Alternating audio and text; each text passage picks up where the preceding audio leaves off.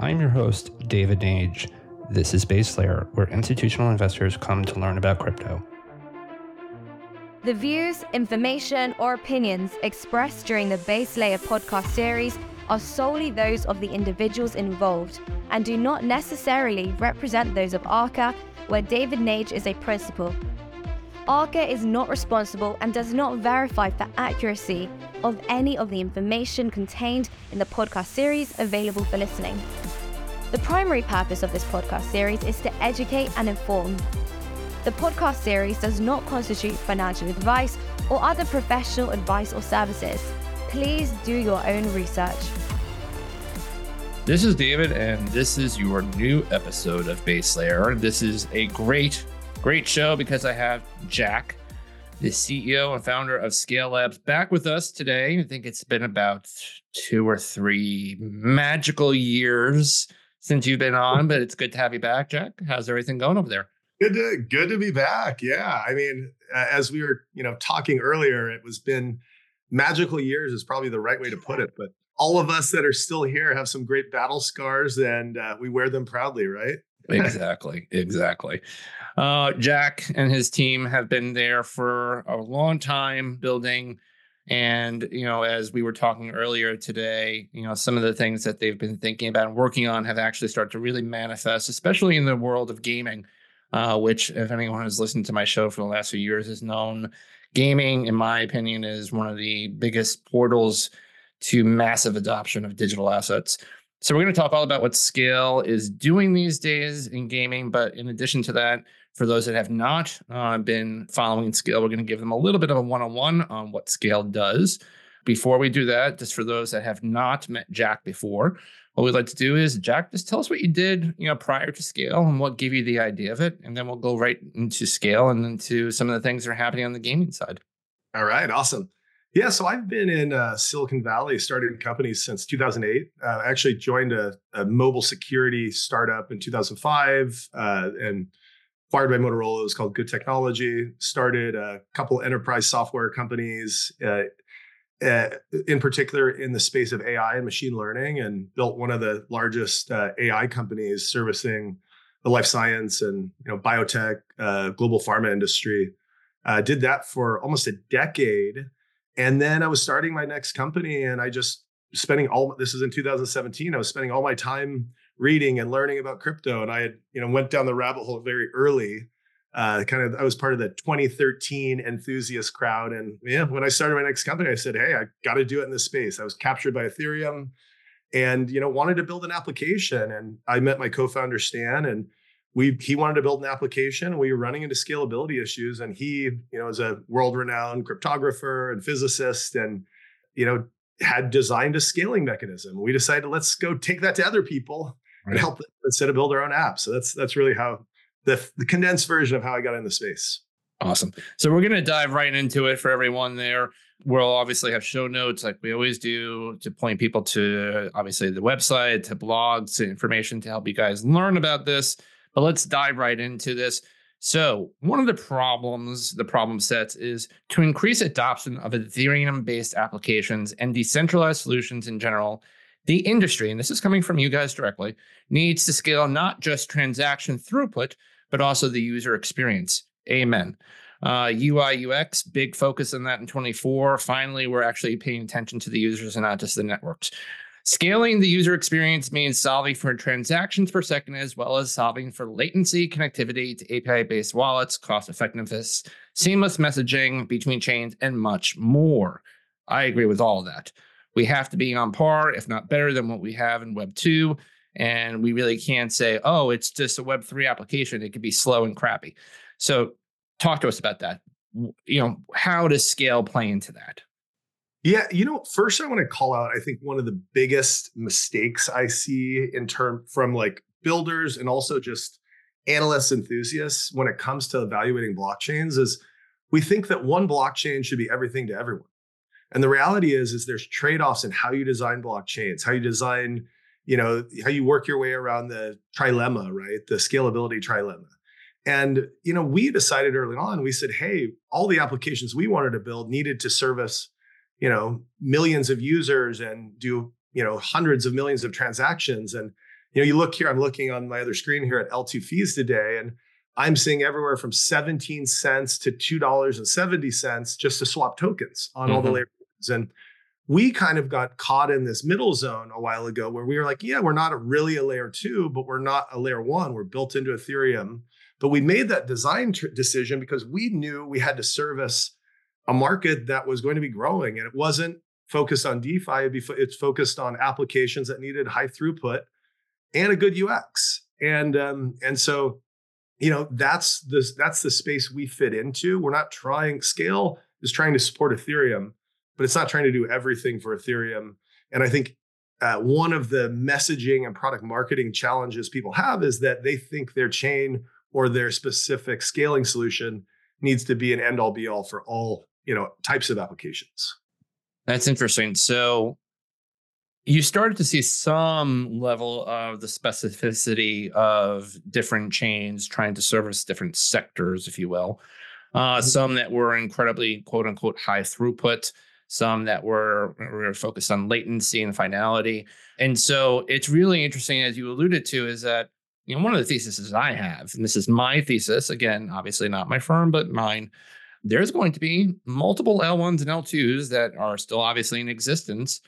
And that's fine. It doesn't need to be one singular one. It doesn't need to be two. There could be multiple ones for different things. So completely agree with you on that. One of the things that I wanted to hit on here is that Scale, as what you've been building there, has really focused on the narrative of zero gas costs. And I know you want to talk more about that, what that means. But as you just alluded to, you're looking at a chart of L2 gas fees right now. If I'm someone outside who's trying to start to look at digital asset applications, and let's say that I'm, using a game, for instance, or I'm actually trying to do a payment. Now, we're used to, as society, we're used to having subsidies kind of embedded in there. Anytime you've ever looked at like your telecom, kind of bill or your cable bill back in the day, before the kind of the bundling crisis of the last few years, you will see line items of different things, line items of different payments, different taxes, different subsidies, et cetera, all these things that are happening. Talk to us about the importance of really kind of alleviating that problem with gas and, how that actually plays into what you're building at Scale. Yeah, it's interesting. I think a lot of our competitors that you see these high gas fees, and, if you look at them, that makes sense if you're doing DeFi. You're going to pay 30 cents, 17 cents a swap, and I'm swapping hundreds of dollars or thousands of dollars, not a big deal. But if I'm playing a game and I'm triggering smart contracts that like impact the logic of who wins this battle or who wins this card or who wins the race and where the tokens go, those things are too expensive to put on chain at if you're doing hundreds of thousands a day at 17 cents, 20 cents, 30 cents. And so what Scale has, but so you see a lot of subsidies still I see people trying to subsidize gas fees directly. The issue with that is that the unit economics aren't good. You're still subsidizing 17 cents a transaction, 30 or a swap, 30 cents a swap. Scale has a different approach to consensus. So consensus runs in each Scale chain, but validators aren't paid on each block. Validators work in what I call a unified validation model. They actually all work together. And at the end of the month, all the validators that are good, they all also keep score. They track each other. Everyone kind of gets a performance score. And then if you're good, you share in the bounty that month. That bounty includes inflation and fees. And so what happens is the developers, instead of subsidizing the gas fees through some grant from a treasury, through a relayer on Scale, get to just rent space. And so they're renting this space, and it's like you're renting a car. You rent it for the month. You're not paying by the mile. In other systems, you're paying by the mile. Here, you're renting it by the month. You might stay in the garage all month, and you didn't even drive it, or you drove it as much as you could, which in our, and back to our world is, at 400 transactions per second. So that by removing the cost per unit, we make it cost per space or cost per the compute size, and really like the amount of the chain you're getting. The unit economics are just an order of magnitude better. Right. So this gets to, I think this is a point I wanted to allude to, but you've got there already. So you had alluded to that storing data on public chains is costly and limited, whereas data storage within the scaled network is more extensive and economical. Is that what you were alluding to here? When I say less data stored, more about data execution, more about smart contract computation, transactions. And yes, you are storing a repository of state data about what happens, but the costly part is like, paying for consensus, paying for security. Because you have to, if you have block rewards, they have to be substantial enough to have, the carrot, and if your mechanism to alleviate congestion is surge pricing, you have to have some element of surge, or you're going to kind of get, spammed. On Scale, we have this unlimited supply capacity, so there's 20 chains instead of one, and there could be 200 or 400. And so congestion is alleviated by creating more space and incentivizing validators to create more nodes. And so those mechanics end up being, enabling you not to store data more effectively, but execute it more effectively in still a secure manner. And it ends up lending itself really well to AI applications, high throughput applications that are Web3 social applications, and gaming, which is, quickly becoming the majority of, a big chunk of the Scale transaction throughput.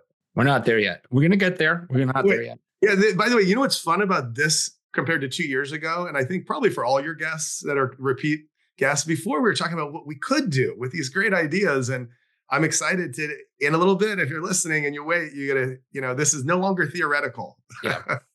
Yeah, that was the important thing. Is a few years ago when I started the show, it was, in theory, obviously you all, you and Anatoly and others out there were trying to, manifest. You were trying to build your visions, and as to your point now, that's happening. And so the happening part is really cool. So we're going to get there. But one of the things I also wanted to talk about, there's an important element in Scale. And again, for those that like to geek out on these things, we will provide the kind of knowledge base, all that information. You guys can read about it. What are BLS signatures and why are they important to this? Yeah, BLS signatures add a much heightened level of security to the network. So one, they participate in the consensus mechanism at Scale, the way the validators can communicate. Two, they participate in bridging. And so BLS is it's a method of essentially being able to cryptographically create a message that's very efficient and lean and low on like data weight, and be able to send this and have it in a highly fast, secure way read and processed on the other side. And so that's one of the so Scale, amongst all of these chains, uses BLS to message really quickly for interchain communication. And you see this with a lot of bridging solutions now. I think Axelar uses a threshold encryption mechanism, and a lot of them use threshold encryption. Well, one critical thing about Scale, hey, we want to open up to these bridging solutions as well. But Scale bridging doesn't, it has the same trust reliability as consensus. To break the Scale bridging, you need to break 2/3 of consent of the nodes. To break BLS, it's the same default as consensus. Other chains might have thousands of nodes, but they have a 3 of 5 multi-sig for bridging, and you just have to break 3 of 5. And Scale, the trust assumptions essentially are similar. Right. Now we get to go into the fun part. So as you alluded to, when you were on the show last, it was theoretical. It was, this is what we're going to build. And now it is obviously, this is what we've built and this is how it's being used.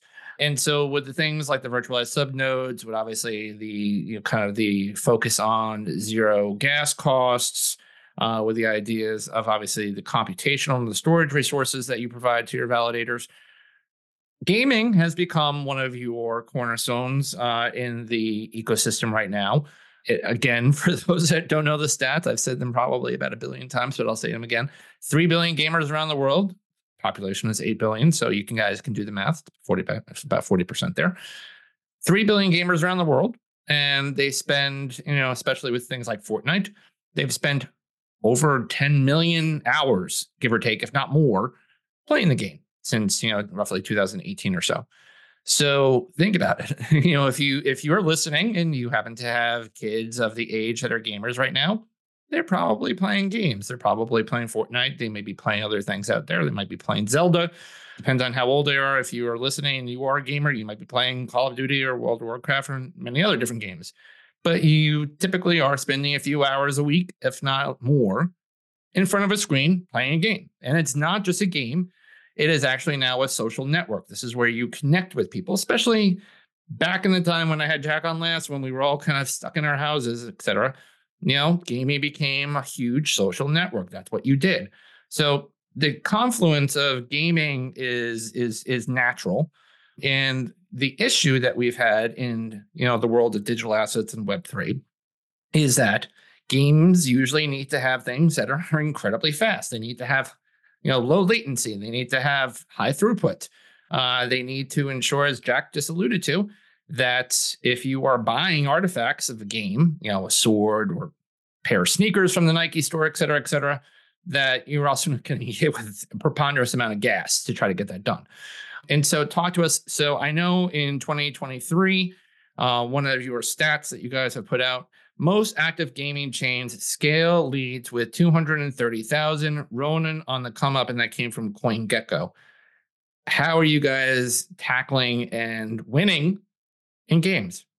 Yeah, great lead in there. And it's gaming, get ready. Like it's the leading market right now in crypto in terms of users and transactions, not obviously in terms of volume and TVL. But when you look at the market saturation we have, it's like nothing. We've got 0.0001% of gaming or something. And but look at these numbers. There's massive growth. The last 2 years, while the market's been asleep, the builders have been building. And I look at Scale every day. We're usually in the top 5 in terms of both transactions and unique active wallets. And a big piece of that is thanks to gaming. When we look at gaming, we are focused on helping gamers actually really use blockchain. There are a lot of games that just have Web2 games. They store some wallets on the back end, and like somebody buys an NFT, okay, it's stored on chain. Then you just play a Web2 game, and hey, somebody, wants to buy something, okay, that's on chain. Someone wins something, okay, maybe at the end of the day, there's one transaction that, but it's not really Web3 gaming. It's really kind of like Web 2.2 gaming. And that's because gas fees and block computation size limits. Scale lets you do much more with the block size and the smart contract computation as a developer, but it also lets you, we talked about this free gas fees. It's not free. Developers have to buy Scale tokens and rent a part of a chain. And actually, you're still paying, but the unit economics are better. And so you can do so much more on chain. So these games are flocking to Scale because they actually can do what they wanted to do. We had, one game dev has this like game, blockchain destroyer demo game, and he puts every chain through it and it just smashes every single chain and kills it. And it didn't do that with Scale. And now, he's putting all his games on Scale, and he's got a huge, massive 600 person developer studio. And so there's a lot of good in this, public information. These. So, hey, we're trying to be developer first. One of our, I think, strengths has always been focus on the developer, focus on product, build a big community, focus on decentralization.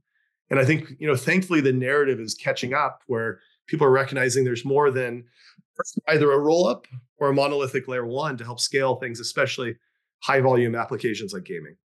Oh, we didn't even go into the monolith. Oh goodness, we didn't. That's a whole. For those that don't know, the whole monolithic type of blockchain conversation is rampant in the kind of the blockchain aisles and kind of corners of the world. So we're not going to go into that because that could take us for days. I'm not going to do that right now. Really, what I would love to hear, kind of towards the end here, is that obviously gaming has become a big part of what you guys are focusing on over there at Scale for 2024. I think a lot of us are starting to feel that obviously with the ETF, potentially whenever that comes out, obviously we're doing this on January 5th. Maybe it comes out next week. Who knows? But, that has definitely caused, people to, reevaluate things. some people have said, well, if it's not dead yet, then I ain't going to die. I think Jim Cramer on CNBC said something about that Bitcoin can't be killed. So Connolly knows he's wavered on this back and forth for years. I think there's a consensus, or there's a growing consensus that, we're still here, as you alluded to at the very beginning. And now is the time to really kind of put the pedal on the metal and start seeing what we can do with this thing. So for 2024, we'd love to hear kind of what Scale's mission is, what the product roadmap is for 2024. Again, I figured gaming is going to be a big part of that. Are there any things that you guys have out there that we should be watching out for in 2024 in terms of big milestones or big kind of developments? Yeah, great question. So if you look back, let's rewind back to June 2022. I think Scale had about 10, maybe 100,000 on-chain transactions ever. Okay. And then Scale V2 rolled out, and that coincided obviously with a major market drop. And so we've been quietly building, right? And last month we had 31 million on-chain transactions and 3.5 million unique wallets. Okay. And but if you look at the DeFi, so you look at gaming, you look at AI applications, you look at social apps, there's a boat. We're in the lead, we're in the top 5. But if you look at Scale, the DeFi numbers are low. And that's really been just because of focus of the developer community. But now there's an initiative to really bootstrap DeFi in the Scale ecosystem, and do that by not servicing 10,000 whales in DeFi, but helping 3.5 million active wallets swap tokens, right? And so it's what excites me is it brings real utility to DeFi. Someone needs to swap something to do something, not just change the assets in their portfolio. And so that's, going to be a big initiative, and it's a public initiative of, around Scale. Chain pricing, the on-chain voting was approved, and on-chain, there was a successful vote that on-chain voting is now, or on-chain chain fee payments are now live.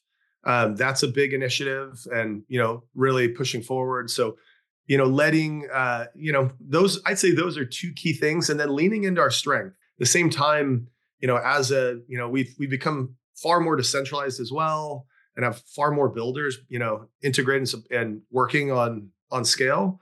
I think it's really critical to lean into the strengths of the network. And that's really, again, high volume, high throughput applications, and, and just seeing that market flourish is our goal. And at the end of the day, whoever helps developers the most, in my opinion, is going to win. Awesome. Well, this was a great catch up, very, very long overdue, and we will make sure that does not happen again, especially with everything that's happening now, away from the theoretical, but actually from the real, kind of actual usage that you guys have been able to generate, which is fantastic. Jack, it's been a pleasure catching up with you again. We'll make sure everyone has show notes on where to find information on Scale, and we'll be seeing you soon. Take care. Thank you. Thanks for listening in to Base Layer. If you like the show and all the different guests that we've brought on, please give a like and subscribe on Apple or Spotify or wherever you do listen to the podcast. Also, if you want to have a conversation or reach out to me, you can reach me out on Twitter at DavidJNage, and let's talk there. Or also you can find me on LinkedIn, and I look forward to having great conversations with you all about digital assets.